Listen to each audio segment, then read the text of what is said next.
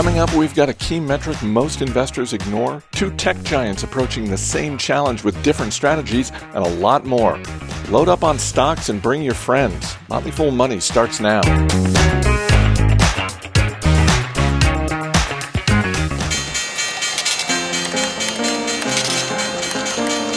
Everybody needs money. That's why they call it money. The best things in life are free, but you can give them to the birds and bees. From Fool Global Headquarters, this is Motley Fool Money. It's the Motley Fool Money radio show. I'm Chris Hill, and I'm joined by Motley Fool senior analyst Jason Moser and Ron Gross. Good to see you as always, gentlemen. Hey. How you doing, Chris? We got the latest headlines from Wall Street. We will dip into the Fool mailbag, and as always, we got a couple of stocks on our radar. But we begin with the big macro. On Wednesday, for the first time since 2018, the Federal Reserve raised interest rates. And while it was just 0.25%, the Fed indicated rate increases will happen 6 more times this year. And Ron, when you look at what happened with stocks in general, the days after the announcement, investors seem okay with all this.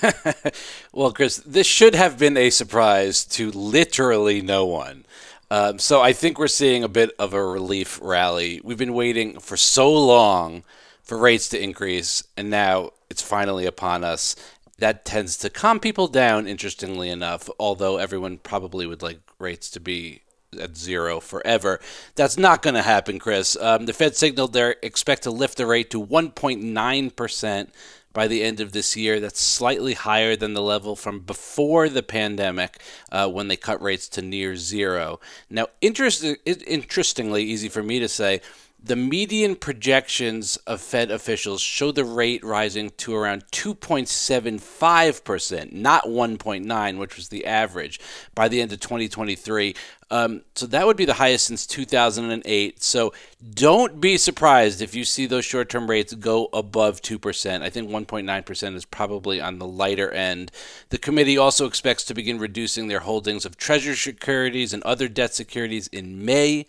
Chairman Powell signaled a concern that higher inflation might persist due to a really hot job market. I think Friday's unemployment report reinforces those sentiments. So far, the market is holding steady, actually up. We've got obviously escalating tensions in Ukraine and Russia. It's a mess. We have higher energy and commodity prices, although we've seen oil come down over the last several days, which the market has liked as well. We've got a lot going on, Chris. Let's move on to some of the companies making headlines this week. GameStop reported a loss in its fourth quarter. CEO Matt Furlong cited a number of issues hitting the video game retailer over the holidays. Jason, shares at GameStop are now 50% lower from where they were a year ago. Yeah, and that makes sense. I mean, the bumpy ride that the stock has taken over the past couple of years has been obviously an attention getter and a point of conversation for many of us. I mean, this is recognized as a meme stock, and that's a sword that can cut both ways. But, I mean, it is important to remember, I mean, as critical as we could be of GameStop, there is an actual business here. And while it's a challenged one, I do feel like CEO Matt Furlong seems very much up for the challenge. That said, I mean, cutting a loss in this quarter is a bit of a downer, right? I mean, this is the most important quarter ultimately for this business. I mean, in fiscal 2020 and 2019, 42 and 34% of their revenue respectively came from the fourth quarter. So that holiday quarter matters for them, and they are still trying to turn things around. It is important to note how the revenue shift continues to evolve for this business. It's becoming a bit more dependent on hardware. It's now fully more than half of overall sales, but it is also interesting to note, right, this collectibles business, which I don't think many of us would have really thought a whole heck of a lot about back in 2018. It was 8.5% of the business. Well, that collectibles business now is 13.7% of total revenue. And as they make this move into this metaverse age, right, and dabble in NFTs and talk about blockchain and crypto, I mean, there are going to be some opportunities to really perhaps diversify that revenue stream a little bit for GameStop, which ultimately would be a good thing. So, I mean, listen, I'm not saying this is a business that you got to buy today, but it is a fascinating one to cover from an analyst perspective, and sometimes turnarounds do turn around, so keep an eye on it. Third quarter revenue for FedEx was higher than Wall Street was expecting, but shares of the bellwether stock fell a bit on Friday after profits were impacted by worker shortages. Ron, when you think about the rise and fall of Omicron over the course of FedEx's quarter, this seems logical. Yeah, for sure. It was actually a pretty good report. I would call it solid in most areas in light of everything going on. I was just a bit shy, I think, of expectations. But, as we said when we talked about macro, there's so many things going on here that companies are doing their best to navigate. And I think FedEx did a pretty good job. If we look at some of the metrics, you had revenue up almost 10%, higher shipping rates made up for fewer shipped packages. Holiday season brought record operating income in December, but Omicron led to decreased customer demand in January and February. So we started off strong, we got weaker. Results benefited from fuel surcharges that rose at a faster pace than fuel costs. FedEx said it's going to continue to raise its fuel surcharge across all shipping services starting April 4th. That shouldn't be a surprise where we're seeing fuel costs rise across the board, impacting everyone. Results also benefited from lower variable comp expense, less severe winter weather. If we take a quick look at the three main segments, FedEx Express operating results increased. FedEx Ground operating results declined, primarily due to higher transportation and labor costs. And FedEx Freight, which is their smallest division, operating income nearly tripled there. Revenue per shipment increased 19%. Overall operating margins widened by 130 basis points and adjusted earnings per share were up 32%. So you can't argue with the increase in earnings of 32%. I think that all things being equal, that's pretty good. Struggling to attract workers in recent months. Labor costs are skyrocketing. They're also under pressure from contractors who are saying that their projections were not good enough. They ended up taking on renting trucks and adding staff that they actually didn't need to do. That doesn't make contractors very happy when they have to do things like that. So they have some things to work out, but overall a solid report. This week, Starbucks announced that CEO Kevin Johnson is stepping down on April 4th. Former CEO Howard Schultz is returning as interim CEO, making it the third time in company history that Schultz has occupied the corner office. The board says they will begin a search for a permanent replacement and expect to have the next CEO in place this fall. Jason, shares of Starbucks rose on this news, and I hope that optimism is warranted because I kind of feel like there's more to this story than we actually know right now. It feels like there probably is. What that is is really anyone's guess. But one concern I have, honestly, I mean, we talk a lot about cord cutting these days, right? Everybody wanted to cut the cord. Starbucks needs to cut the Schultz. They really need to part. They need to get out of it. They can't keep falling back on him, right? I mean, he's been a wonderful leader for this business. I'm not being critical of him. They really need to get their ducks in a row here. There was an interview with board member Melody Hobson. She said flatly this was not a surprise to the board that Kevin Johnson had mentioned something a year ago about this. So I'm going to take her at her word for that. Did Kevin Johnson light the world on fire during his time at Starbucks? No, but he managed the business through a very tough stretch here, particularly over the last couple of years. So maybe that 5 years feels more like 10 for him, and he's ready to kind of go off and do something else. There's some questions in regard to the union narrative here. Maybe that's ruffled some feathers, some concerns there on the in-store experience, feeling like maybe the operations have suffered a little bit. I don't know, man. I mean, they're gonna have to really make sure they nail this next CEO down and make the right decision. It feels like Roz Brewer is the obvious candidate, but a lot remains to be seen. If the board knew a year ago, Ron, why did they let Roz Brewer leave the executive ranks and go become the CEO at Walgreens? I think there's some wordsmith going on here. I'm not sure how significant Johnson's kind of notice to them was a year ago. He might have, in passing, said at some point, I'm going to look to retire. I think this is more about the unions. A group of investors representing more than $1 billion in Starbucks stock sent a letter saying, we believe that Starbucks' reputation may be jeopardized due to reporting of aggressive union-busting tactics.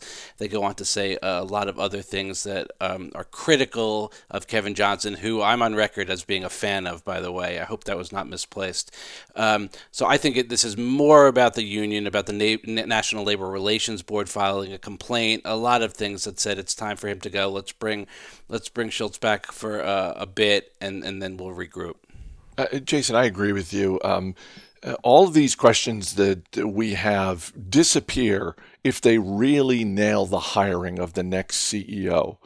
So let's end on this note. How attractive do you think this job is? All things being equal, is being the CEO of Starbucks a more attractive job than, say, being the CEO of Domino's, which is another global restaurant chain that's about to undergo a CEO change? I think so. I mean, I love coffee and I love pizza, but I do feel like you can eat too much pizza and it's going to have probably some more detrimental effects on your health as opposed to coffee. So from that perspective alone, I mean, I listen, you go back to Peter Lynch's sentiment there. You go for a business that any idiot can run, because sooner or later you're going to have an idiot probably running it. I mean, I don't feel like it's the biggest challenge really to run a coffee business. Coffee kind of sells itself. But I mean, this is a business that's going to have to evolve over time. It's going to have to address this in-store experience.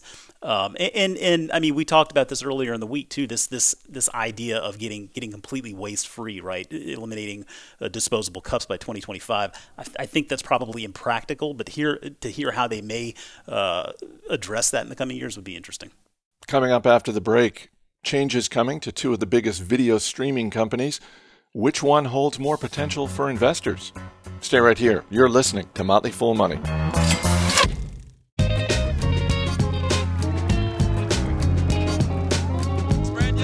Welcome back to Motley Fool Money. Chris Hill here with Jason Moser and Ron Gross. Williams-Sonoma's fourth quarter report closed out a record year for the home goods retailer. The company also announced a dividend increase.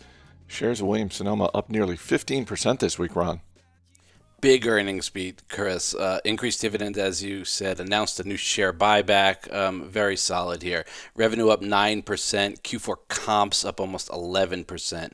If you look at their three main divisions, you had West Elm up 18%. Pottery Barn up 16%.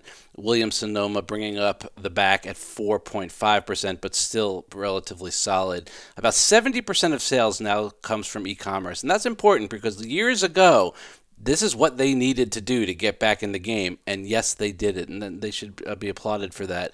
They had gross margins expand 290 basis points, operating margins expand 310 basis points. Earnings per share up 37%. That's pretty solid. So far, they've successfully navigated supply chain disruptions, material and labor shortage, capacity limitations. Those issues are still on the table. There's certainly risks. Pricing pressures still remain as well. Guidance is strong, mid to high single-digit annual net revenue growth, increasing revenues to $10 billion by fiscal 24, which is 2024. It's at $8.2 million now.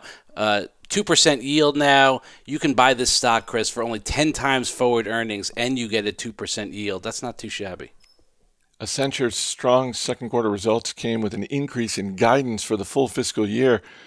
Jason, if you're a shareholder of this consulting firm, you have to be pleased with the way Julie Sweet has performed in the 2.5 years she's been CEO. Oh, just a tremendous job, and it looks like that's poised to continue. I mean, this is a big business with a lot of resources, and they do a very good job also investing in the future through vehicles like Accenture Ventures. They've got the Accenture Extended Reality Services. So it's a bit of a 2-for-1 there, and that you get that stability of that large business. Also with sort of those little investments that they continue to make to give you some growth opportunities as well. And so it benefits from consulting services as well as outsourcing, each representing about half of overall sales. Revenue for the quarter, $15 billion. That was up 24% in U.S. dollars. Earnings per share of $2.54 grew 25%. And that's excluding gains from an investment they recognized last year. Operating income also up 25%. They saw particular strength in their product segment as well as communications, media, and technology. Revenue in those two segments was up 30% and 29% respectively. As you mentioned, raised guidance, which of course the market loves to see. They did mention the Russia-Ukraine situation in the call. It's a bit of a wild card in the near term, but I wouldn't let that take away from the longer-term view that this is a very well-diversified business, both geographically and by industry. Big week for streaming video services. Amazon closed its $8.5 billion purchase of MGM Studios, a film library which includes the Rocky franchise. And Netflix has begun quietly testing a new feature to crack down on password sharing. Ron, I know you're a fan of the Rocky franchise, but which one do you think has more potential to benefit shareholders? Netflix, if they get it right, that'll accrue right to the bottom line. Boom. I think they'll get a lot of revenue that they probably deserve, that people have been taking advantage of. The Amazon deal is much bigger, though. It has the potential to really transform that side of their business. I think the most important part of that story is actually that it got through the Justice Department, got through antitrust scrutiny. A lot of the big companies, Facebook, Amazon, Microsoft, Alphabet, all under a bit of heat from the Justice Department to not take part in any anti-competitive acquisitions. This went through. It'll give them 4,000 films, 17,000 TV shows. I think that's a pretty good number for what they paid. Yeah, Jason, we talk all the time about content costs being an ongoing concern for the streaming services. I mean, this is a big check to write, but you get all this content if you're Amazon in one fell swoop. Yeah, that's the name of the game, of course, and that really, I don't think, is poised to change. I mean, I think it's great to see Netflix testing with this, because ultimately that's the goal of the business like that, is you need to spread those content costs around as much as you can. And I think that in Amazon's case, this shows the benefit of that streaming, of that media side being just one aspect, one part of the business, right? You don't see nearly the same granularity in those content costs and what it takes to run a streaming business, because they've got so many other pieces of the business to talk about as well. So you can certainly see that more so with Netflix, and so I would suspect that if like Ron said, if Netflix can nail this down right, it should really benefit that business immediately. Also, if they get this right, doesn't every other streaming service do the exact same thing? Aren't they all sitting on the sidelines saying, "You go first, Netflix"? I would imagine so. We'll have to wait and see there. But I mean, listen, these guys are pretty bright. Save the Quickster debacle. I mean, Reed Hastings has done a very, very good job through the years with this business. So I suspect that they'll go into this with some very deliberate thought. It's not just restaurants that are offering limited menu items. This week, Walmart began selling a limited collection of ice cream flavors at more than 3,500 locations nationwide. The new flavors include Wild Blueberry Shortcake, Bourbon Cherries Jubilee, Kraft Mac and Cheese, and pizza. Ron, I'm not eager to try the pizza. I guess I'm just surprised that they just stopped at pizza. All these other flavors are very specific. Why not go the full 9 yards and really take a swing with a topping type pizza? Oh, pepperoni pizza ice cream. No. Now listen, I get that ice cream is made from milk. I get that. But the mac and cheese ice cream that has buttery sweet cheese and the pizza ice cream that has cream cheese and mozzarella, it doesn't sound appealing to me at all, even though they're all made from milk. It just doesn't do it for me. Some of the other ones I think are intriguing, though. I was going to say, Jason, a couple of these other flavors, it might get me into a Walmart this weekend just to see if I can find them. Well, yeah, I have. It's difficult for me to wrap my head around savory ice cream, right? I mean, I think we've been conditioned to really expect it as a sweet treat. With that in mind, I mean, hey, listen, if I'm throwing some flavor ideas out there, I mean, I'm a big fan of Dizzy Pig barbecue rubs and that pineapple head that I always talk about. Hey, let's see a pineapple head ice cream. I could see that working out very well. You get a little sweet, a little heat. I'm down for something like that, Chris. All right, guys, we'll see you later in the show. Up next, a closer look at a key metric for investors that public companies are not required to disclose. Stay right here. This is Motley Fool Money.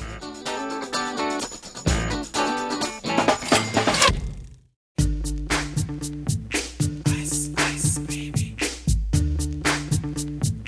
Ice, ice, baby. All right, stop. Welcome back to Motley Fool Money. I'm Chris Hill. One of the most important pieces of information about a public company is something it's not required to report.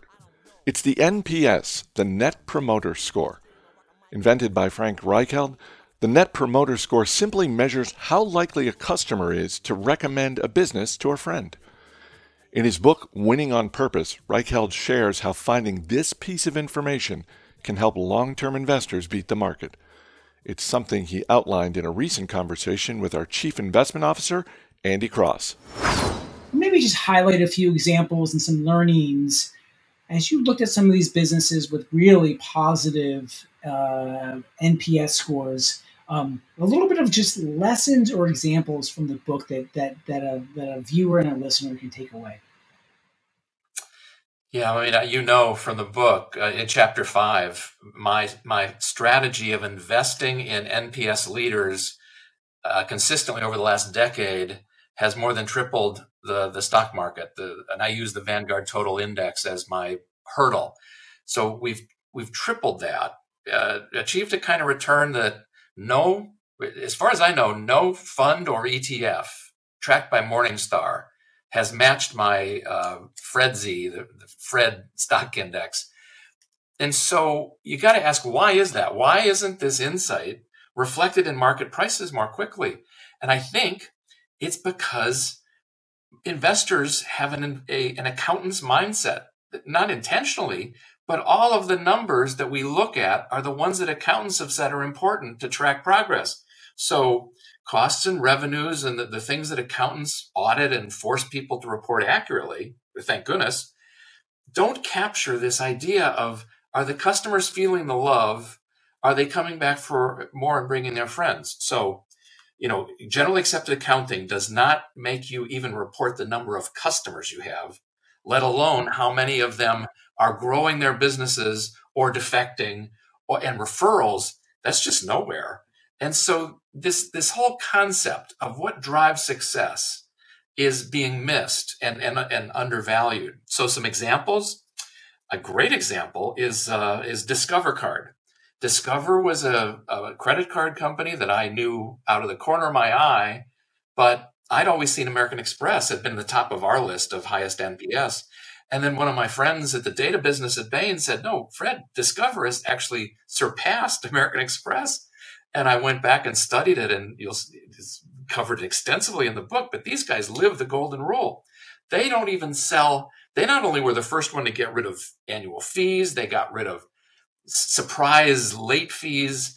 There's no breakage on the points, just every customer friendly thing, including they will not sell your receivables to a collection agency, even if they charge off as bad debt.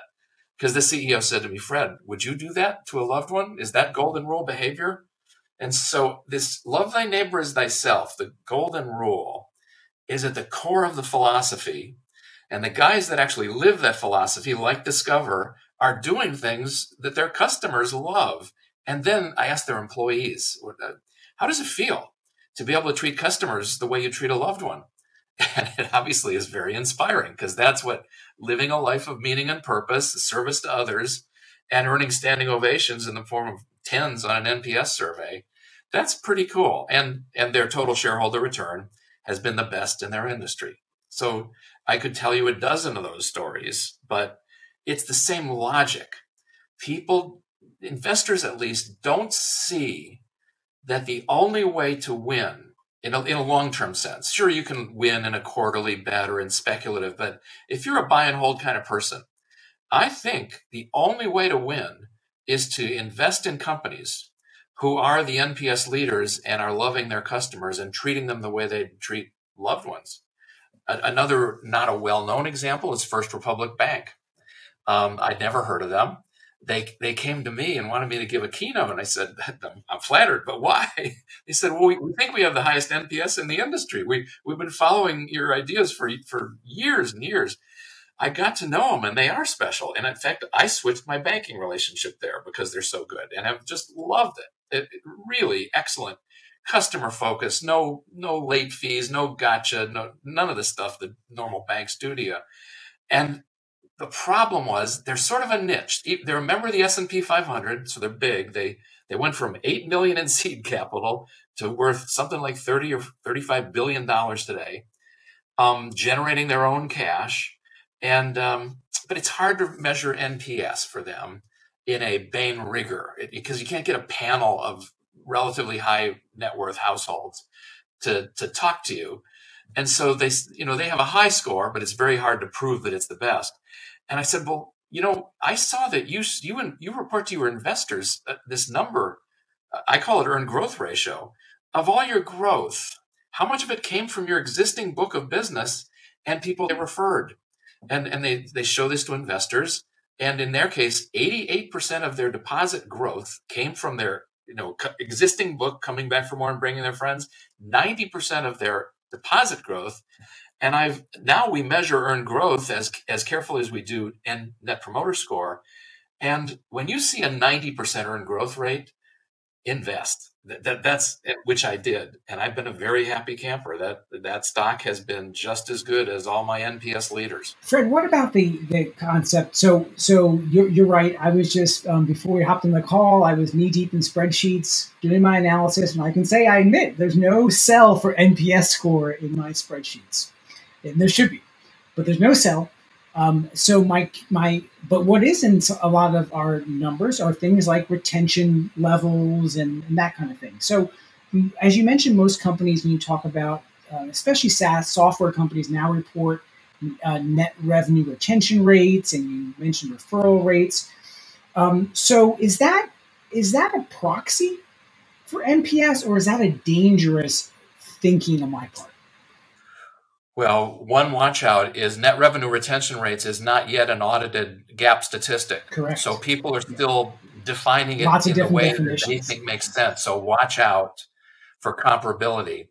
I do think that net revenue retention measured consistently is an outstanding metric. And it's an even better metric if you add on that referral flow, because referred customers is really the best way to grow. It tends to be higher quality customers. There's no acquisition, very low acquisition cost. But people say, oh, that's hard to measure. We're going to ignore that and treat it as extra credit. No, it's time to measure that. It's at the core of this whole idea.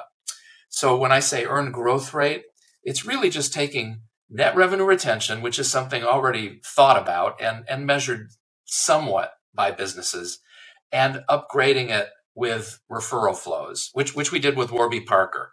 Warby, tough last few months, but Warby was one of the companies that opened their books to us to do some work with earned growth. And we found what percentage of their new customers said that the reason they were trying out Warby was primarily because of a recommendation from a friend. And it was almost 90%. So, wow. And we don't know as much about earned growth as we do about NPS because it's a newer metric, but this is in the superstar category. And Warby Parker being the eyeglass retailer and Warby online and offline. Pure digital player to start, but then I think they've opened 160 stores or something. It's a big part of their strategy really going forward. Yeah. Every company runs into bumps in the road that surprise accountants, surprise themselves. The thing that lets them recover and prosper and get back to the top of the charts is this core of happy customers who trust that you're going to treat them right, and employees who are part of a culture that is committed to treating customers with loving care. And so I'm willing to take a risk on a company that's hitting the bumps. It's maybe a great bargain. Only time will tell. But yeah, Warby is one of those companies I think very highly of. Fred, a few more questions here before we wrap up. Is the trend in NPS important? Is that more important than the number? I think the most important thing is your score versus your key competitors measured correctly. And if your competitors are closing the gap versus you, watch out. If you're stretching your lead, invest. Intuit, another early adopter of Net Promoter. This is a software company now worth $130 billion. TurboTax. Created by an old friend of mine. TurboTax, QuickBooks. Now they own MailChimp. Yeah. But Scott Cook, the founder, started at Bain & Company about the same time I did. And when he left to start this business, he had this philosophy of, we don't deserve any profit until our customer's happy. That's so different than the caveat emptor, buyer beware, maximize shareholder value mentality of the typical business school graduate. But that's what does it. And the reason he adopted NPS is because it helps him put that philosophy in place. He reports NPS measured carefully every year at Investor Day versus his competitors measured the same way. So that, when you ask about trends, that's the kind of data I would want to see. So that's the trend. Second of all, as you mentioned, you've used this historically as a great way to invest. So two questions around the investors and takeaways for people who are watching and listening today. One is, how can they best embrace NPS and use it as part of perhaps their own investment strategy? But also tied to that, Fred, do they balance? Is it like, well, this company has a high NPS score, but as you mentioned, the stock may be rocky, or they have some other things that maybe are not, the growth may not be, it may be slowing. So how do you balance out NPS with other metrics? So a little bit of guidance around how we might be able to use the great research you found. Yeah. Well, I grew up. I love your business. I've been interested in investing since I was in college, and I came to the conclusion that, boy, the index funds, the stock market really does a pretty good job of incorporating public financials into pricing models. And if it's not a perfect market, it's just so close, it's hard to win. It's pretty efficient. It's very efficient. And so there were guys like Peter Lynch and Warren Buffett, but man, they were needles in a haystack. And then I said, wait a minute. If you have new information that the market doesn't understand how important it is, or even how to gather it, you really could beat the market. And I think with NPS, it's data that no one else has. And what's one place you can get it on a number of companies is look inside my book, Winning on Purpose. You'll find what I've been investing on. But then how do you go forward and know those numbers? Part of it is going to be the investor days by companies like Intuit. If you see a company that has got a trusted third party measuring NPS for multiple competitors and shares that with you, that's deep insight. And the market does not understand it yet. It is not priced into shares. The reason I say that is I would not have tripled the stock market over 10 years by looking at only one non-financial metric as I have. Net promoter, it's the only non-financial metric, and I've used it. Market's going to take a long time before it understands, because I think it is a different mentality.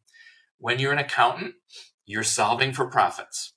When you are a love customers is the purpose of my business, enrich the lives of customers is what animates both my economics and inspires my employees. That's a whole different mindset. And this lets you, listen to what the leaders say. Do they say customers are the primary purpose here? Of course, we have to teach, we treat all stakeholders reasonably, but customers come first. If they say that, if they act it, and then if you see NPS evidence or earned growth evidence that they're special, go for it.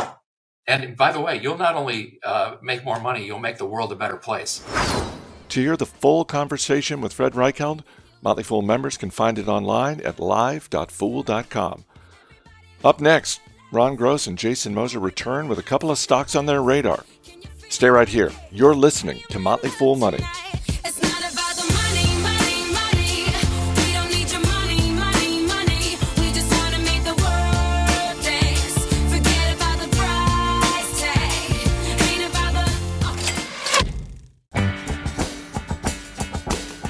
As always, people on the program may have interest in the stocks they talk about, and the Motley Fool may have formal recommendations for or against, so don't buy or sell stocks based solely on what you hear. Welcome back to Motley Fool Money. Chris Hill here once again with Jason Moser and Ron Gross.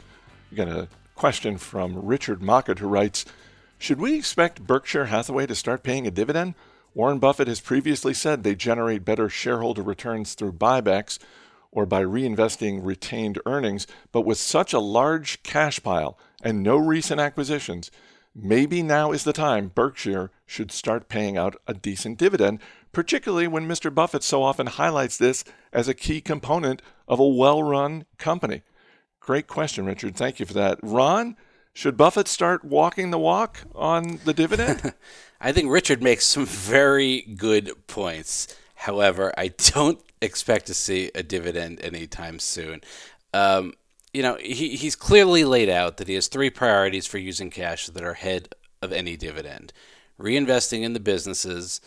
He wants to improve efficiency, expand their reach, create new products, improve existing products. The second thing is he wants to make new acquisitions. He's got that elephant gun at the ready that he talks about. Hasn't made anything too significant anytime recently, but they're looking. And then buying back stock when they feel it's selling at a good price. $51 billion in stock buybacks over the last 2 years, 9% of outstanding shares, still has cash of $147 billion to Richard's point. Stock is at an all-time high. Let Buffett be Buffett. He knows what he's doing. Richard, thanks again for the question. We want to hear from more of you out there. Post a review of the show on Apple and pitch us a stock you want us to talk about. Hit us with a question, pitch us a topic for the show, and if we like it, we will use your idea on Motley Fool Money. Just post a review on Apple and give us your pitch. Let's get to the stocks on our radar. Our man behind the glass, Steve Broido, is going to hit you with a question. Jason Moser, you're up first. What are you looking at this week? Yeah, well, you find a lot of these boxes on my front porch, Chris. I'm talking Chewy this week. Ticker is CHWY. Earnings for Chewy will come out on March 29th, a little bit out of that earnings palooza cycle. So I'll be looking forward to seeing what they have to say there. They ended the last quarter with 20.4 million customers. That was growth of 15% over a year ago.